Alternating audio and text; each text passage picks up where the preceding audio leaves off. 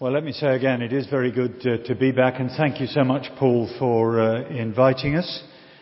And I've been asked to dip into this great Psalm 119 you've been following. I've been asked to look in, so to speak, between verses 89 and 136. Don't worry, we won't be going word by word through it all, but if you had a Bible open, really, if it's a church Bible, page 620 would be a good page to start on. That's got most of it there. That will be a huge help to me and to you. It must have been 35 years ago now, at least, but it still is etched vividly in my memory. We'd bumped into each other outside a coffee shop, which was very convenient because we were both eager for an excuse to miss the lecture that Monday morning. So we went inside. He was a teammate who had disappeared after Saturday's match, and this Monday morning provided the first sighting of him since. And as we sat down with our mugs in front of us, he soon told me why. "I'm in love," he declared. And for the next 30 minutes, I was treated to a breathless description of this stunning physio whom he'd met back home over the weekend. It was the first time I'd heard such eloquent besottedness. Well, they married. The relationship survived the in love stage and graduated to a love that's, well, held them past the 30th wedding anniversary. I don't know what anniversary the psalmist had reached with God's word when he penned Psalm 119, but it isn't really the language of someone who is only giddily and romantically in love, is it? There's a mature relationship here. There's plenty of substance, plenty of life experience together. And actually, the language of love can change, can't it? Not always subtly. "I love you," I told Claire the other morning as we lay in bed, and she looked at me and said, "Good, that makes life less complicated." Which, after 25 years of marriage is factually accurate, but I've lost all sense of guilt when I'm told I'm not romantic now. The psalmist is not short on declaring his love. "Oh, how I love your law," he says. "I love your law." He says it 4 times. "I love your law. I love your statutes. I love your commands," just in this section. And as I read it, I thought, I do know that in-love excitement with God's word. When the words began to make sense.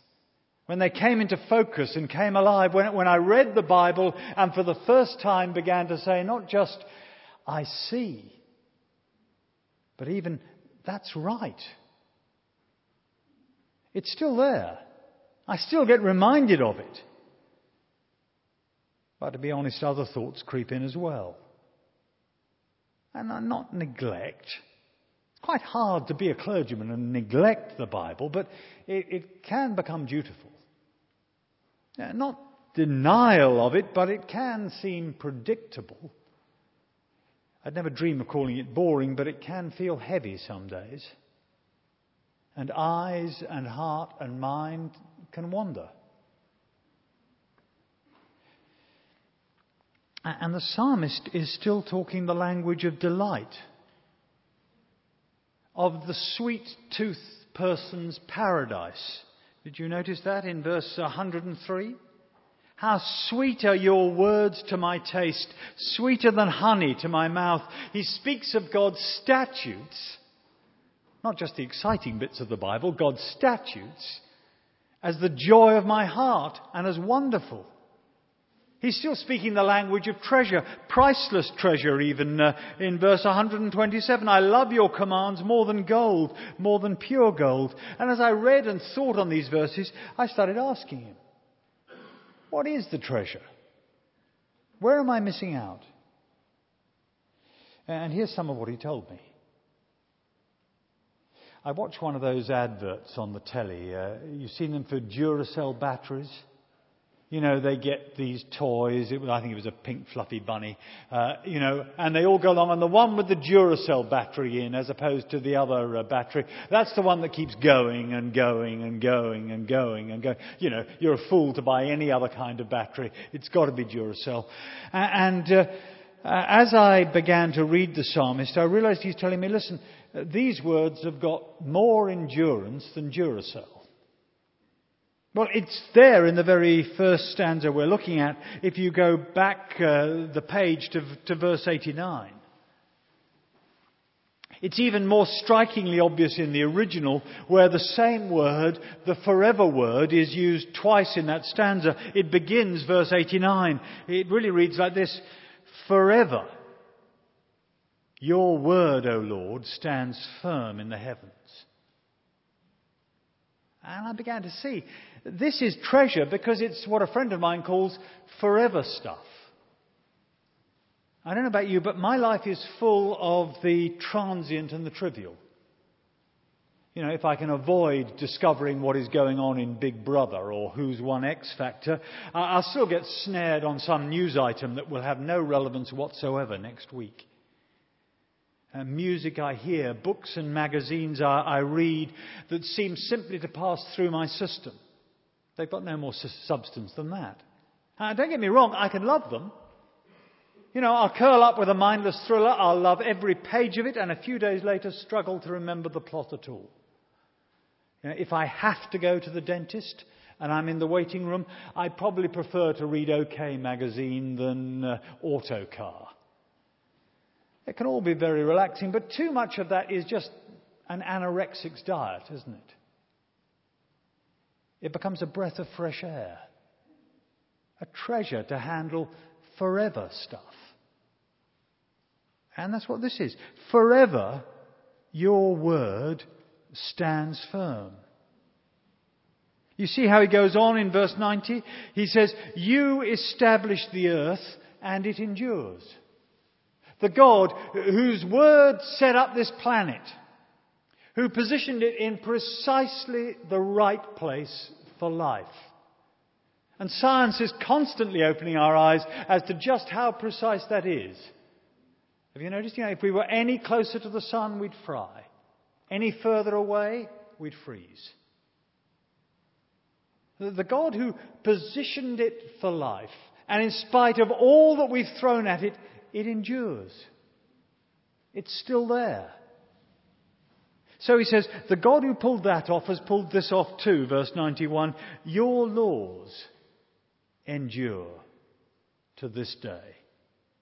They last too. They're a treasure not because of novelty value, but because of permanent relevance. They position me where I can enjoy life. They put me in precisely the right place with the living God, not just to taste it briefly, but to endure. Forever, your word stands firm. As Isaiah puts it, all flesh are like grass, and all of their glory is like flowers of the field. The grass withers, the flowers fall, but the word of our God stands forever. And I began to think, how thin is a life without forever stuff? A life without it. We've got a big memorial service coming up, and the people came to see me and told me what they wanted, what they'd already organised. 7 tributes to the person. 7! I tried to keep the shock out of my voice, and they explained to me how each of them knew this person differently and had a different angle on his life. And when they'd finished, I understood all of that, but the thought that was going in my mind was this: who will speak eternity into the scene? Because if you ever want some forever stuff, it's at a memorial service, isn't it? Richard Dawkins, in his extraordinary bestseller, The God Delusion, runs a chapter where he faces up to the question, can there be morality without a God? I don't find it a terribly convincing chapter. It's not a terribly convincing book, but he attempts that one. The question he doesn't even attempt is, can there be hope without a God? Long after Richard Dawkins and the God delusion are forgotten, this forever word will remain. And it comes again as you turn the page and reach verse 93. In the original Hebrew, verse 93 reads like this: "Forever I will not forget your precepts, for by them you preserve my life." I mean, here is his treasure, the never to be forgotten word of God. Like Linus's blanket, if you're a Peanuts fan. The psalmist is always carrying it around with him. The best evidence of the love of the Word of God is never to forget it. And forget here is less to do with memory, more to do with acting on it. Because what else do I want shaping my life? Forever stuff. Of course I'll keep remembering the forever stuff. Here is a treasure, more endurance than Duracell. The great Reformation martyr, Nicholas Ridley, went, I discovered, to the same college as I did in Cambridge, and he wrote this of his time there. He said, "Farewell, Pembroke, in thy orchard," which isn't there anymore, but I know where he means, "I learnt without book almost all Paul's epistles. Of which study, although in time a great part did depart from me, yet the sweet smell thereof I shall carry with me into heaven. For the profit thereof I think I've felt in all my lifetime ever after." As this undergraduate walking up and down the gardens in this college, learning the New Testament by heart. And he says it's forever stuff. It's been with me ever since. It'll take me into heaven. More endurance than Duracell. Secondly, though, I discovered as I read the psalmist, he's wanting to tell me that this word of God has more wisdom than Wikipedia. Yes, I've discovered computers and that mine of not always accurate information that's Wikipedia. See, when you look at verse 105, it's probably the best known verse in the psalm, isn't it? "Your word is a lamp to my feet and a light for my path." Notice it is more than just a light for my path, lighting up the way ahead. It is a lamp to my feet. It's showing up the next step ahead. He's expecting me to walk that path. And for the psalmist, God's word doesn't just offer sight in an increasingly dark and confusing world, but the kind of sight that brings real insight.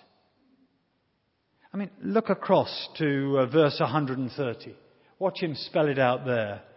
"The unfolding of your words gives light. It gives understanding to the simple." See, not just light, but understanding. And it's a very significant and important distinction, this distinction between sight and insight. You see, the world is not short of those who will offer to switch on lights for our ignorance, is it? I mean, if you're in the dark about any subject, just Google it. I can do that as well now. Information is cheap today. But information is not insight. Information is not understanding. And the unfolding of your words gives light. It gives understanding, even to the simple. You don't need to be a rocket scientist. Actually, you won't be taught rocket science if you look at these words. You will be taught how to relate to God, life, the universe, yourself, others, the kind of things that even rocket scientists often can't do. So watch the psalmist think it through and spell it out for us as you go back to verse 98. He says, "Your commands make me wiser than my enemies." The powerful forces in his life. Verse 99, "I've more insight than all my teachers." Yeah, the eggheads around me. I have more understanding, verse 100, than the elders, the greybeards around me. All the information that power and grey cells and experience brings is not a match for the insight that God's Word gives as to what is godly. Now please, don't get it wrong. This is not know-it-all wisdom. And we do suffer from, at times, don't we, false certainties and false arrogance. Now, if you read these words, you'll discover the secret things belong to the Lord our God. But we actually live in a world that also suffers from false uncertainties. Pretends there are too many things you can't know when you can. The secret things belong to the Lord our God, but the things revealed belong to us and our children. And here's where we can know them. Here's how the student of the Scriptures lands up wiser than a professor like Richard Dawkins. Here's the treasure that can make a teenager wiser than their parents and still keep them humble while it does it. That's quite an achievement. It explains how Jesus amazed the teachers in the temple at the age of 12. Do you remember that incident? And then as an adult, silenced his enemies so they daren't ask him another question. The Apostle Paul saw the value of this Word of God, and he urged Timothy in that other reading we had not to let go of the one thing that would make you wise for salvation. Equip you for every good work. Now, we can't escape the confusing moral maze of the world today, but if you could get your hands on that kind of wisdom, you'd treasure it, wouldn't you? The psalmist did. The coronation service, they gave the Queen a Bible and said, "This book is the most valuable thing this world affords. Here is wisdom. This is the royal law. These are the lively oracles of God." How the psalmist would be nodding his head all the way through that. Look, verse 97. "Oh, how I love your law," he says. "I meditate on it all day long. I chew it over." You know, it is why the Christian is like a cow. Always chewing things over. What we love, we love to think over.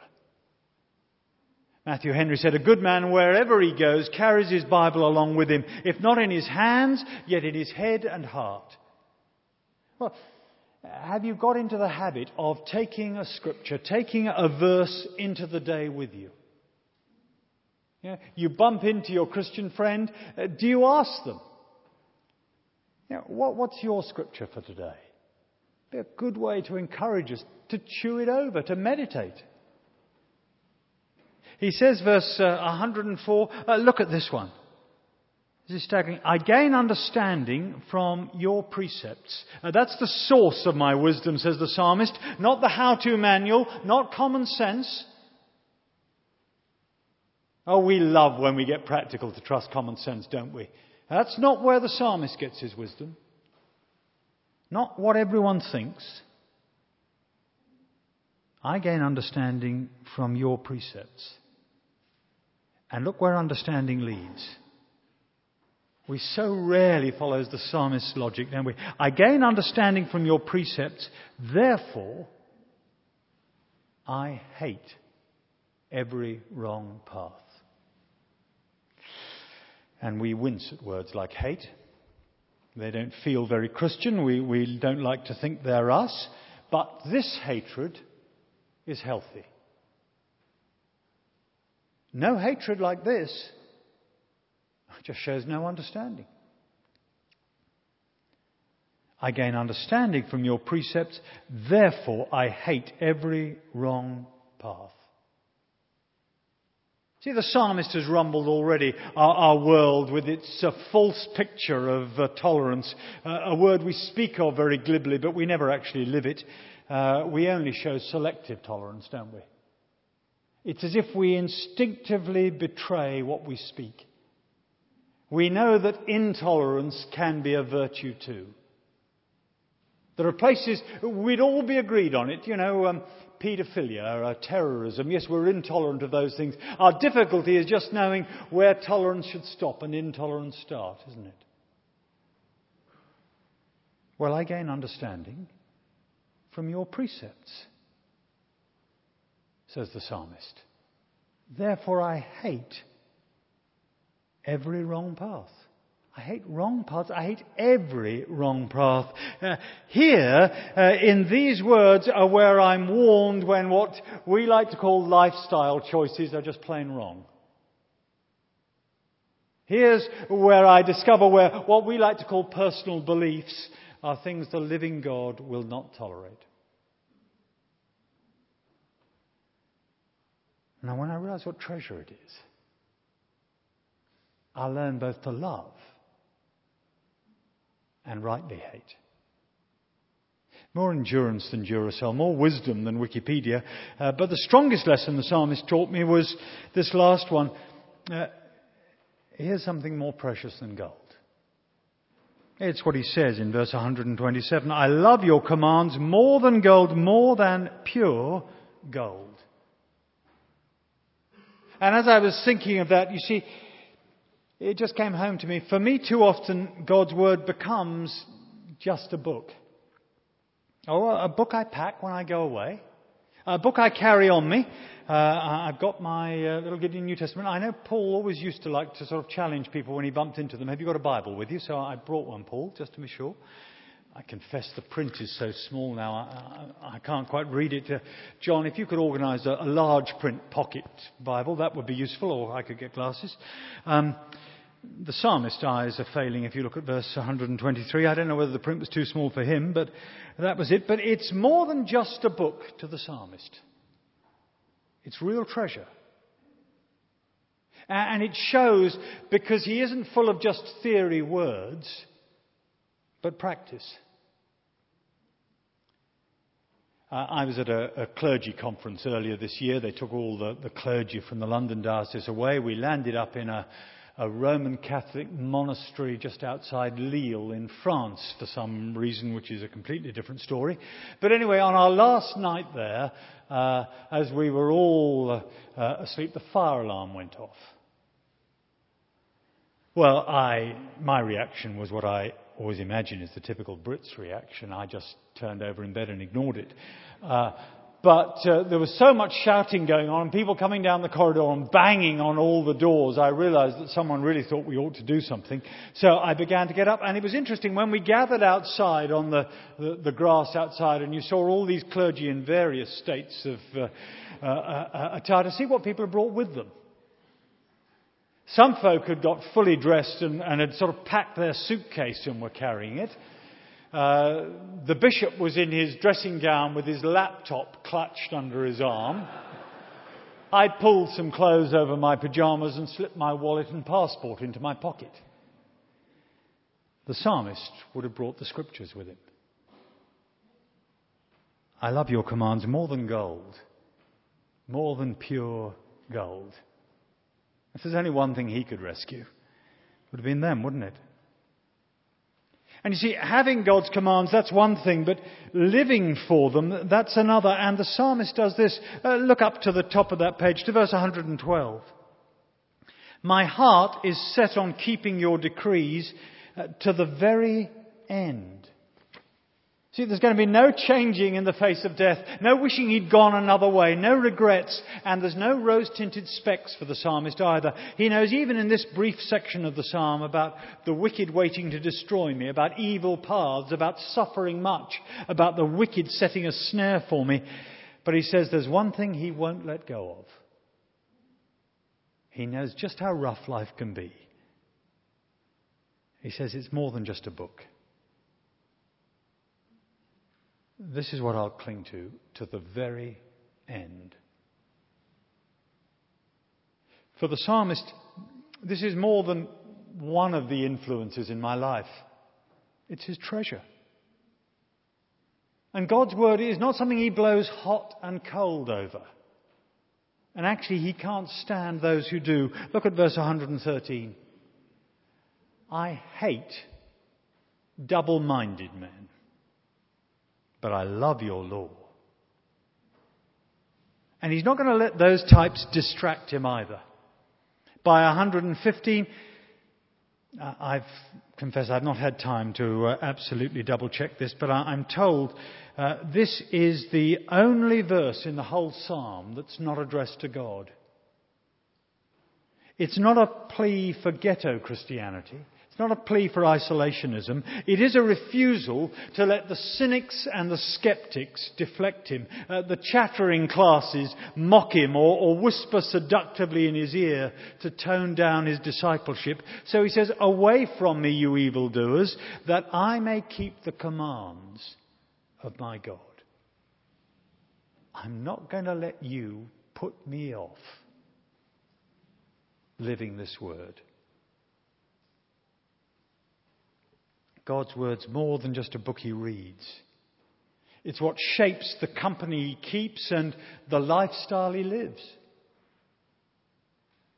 Your statutes, he says, as we come to the last stanza we're looking at this morning in verse 129, your statutes are wonderful.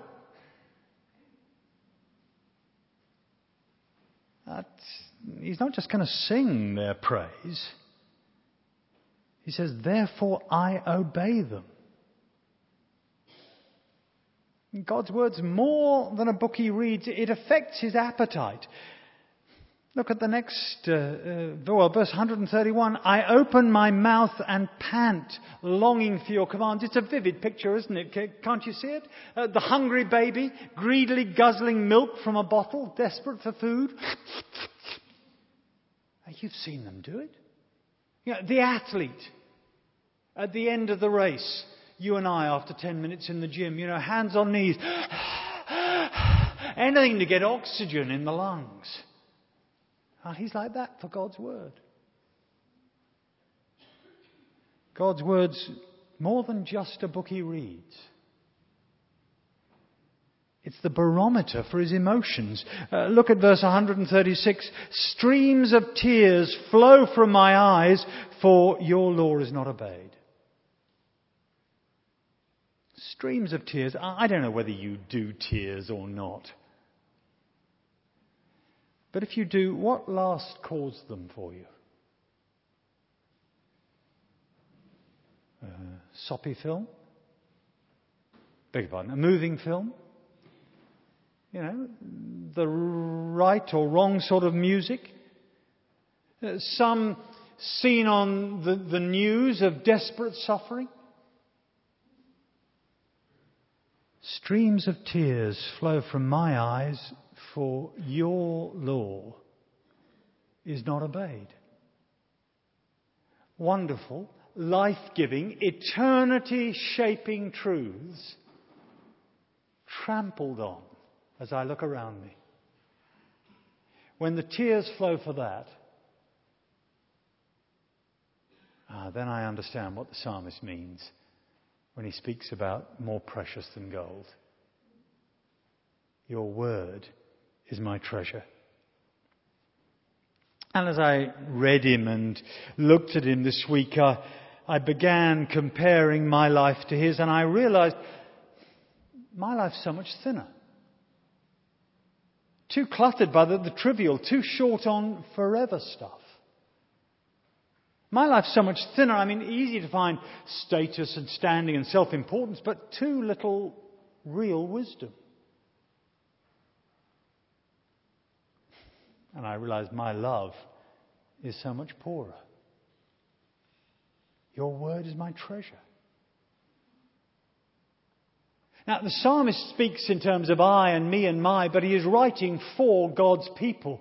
And we not only need to think about this personally, but actually think about it as a congregation, as a church family. Where does God's word fit for us?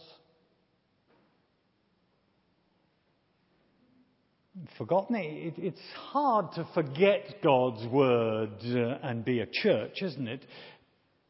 But it's easy for it to be read and not obeyed. We'll probably still tick the duty box, but you can do that and lose the delight, can't you? You can even keep the habit and lose your appetite.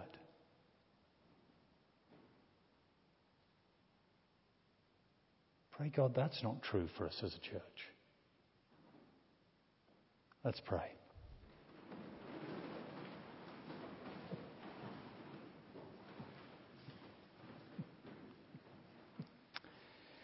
Let me use the words of the psalmist as we pray together.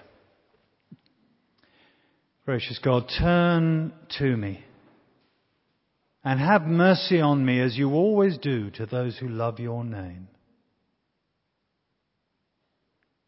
Direct my footsteps according to your word. Let no sin rule over me. Redeem me from the oppression of men that I may obey your precepts. Make your face shine upon your servant and teach me your decrees. Do that, Lord, for each one of us. Do that for us as a church. In Jesus' name, amen.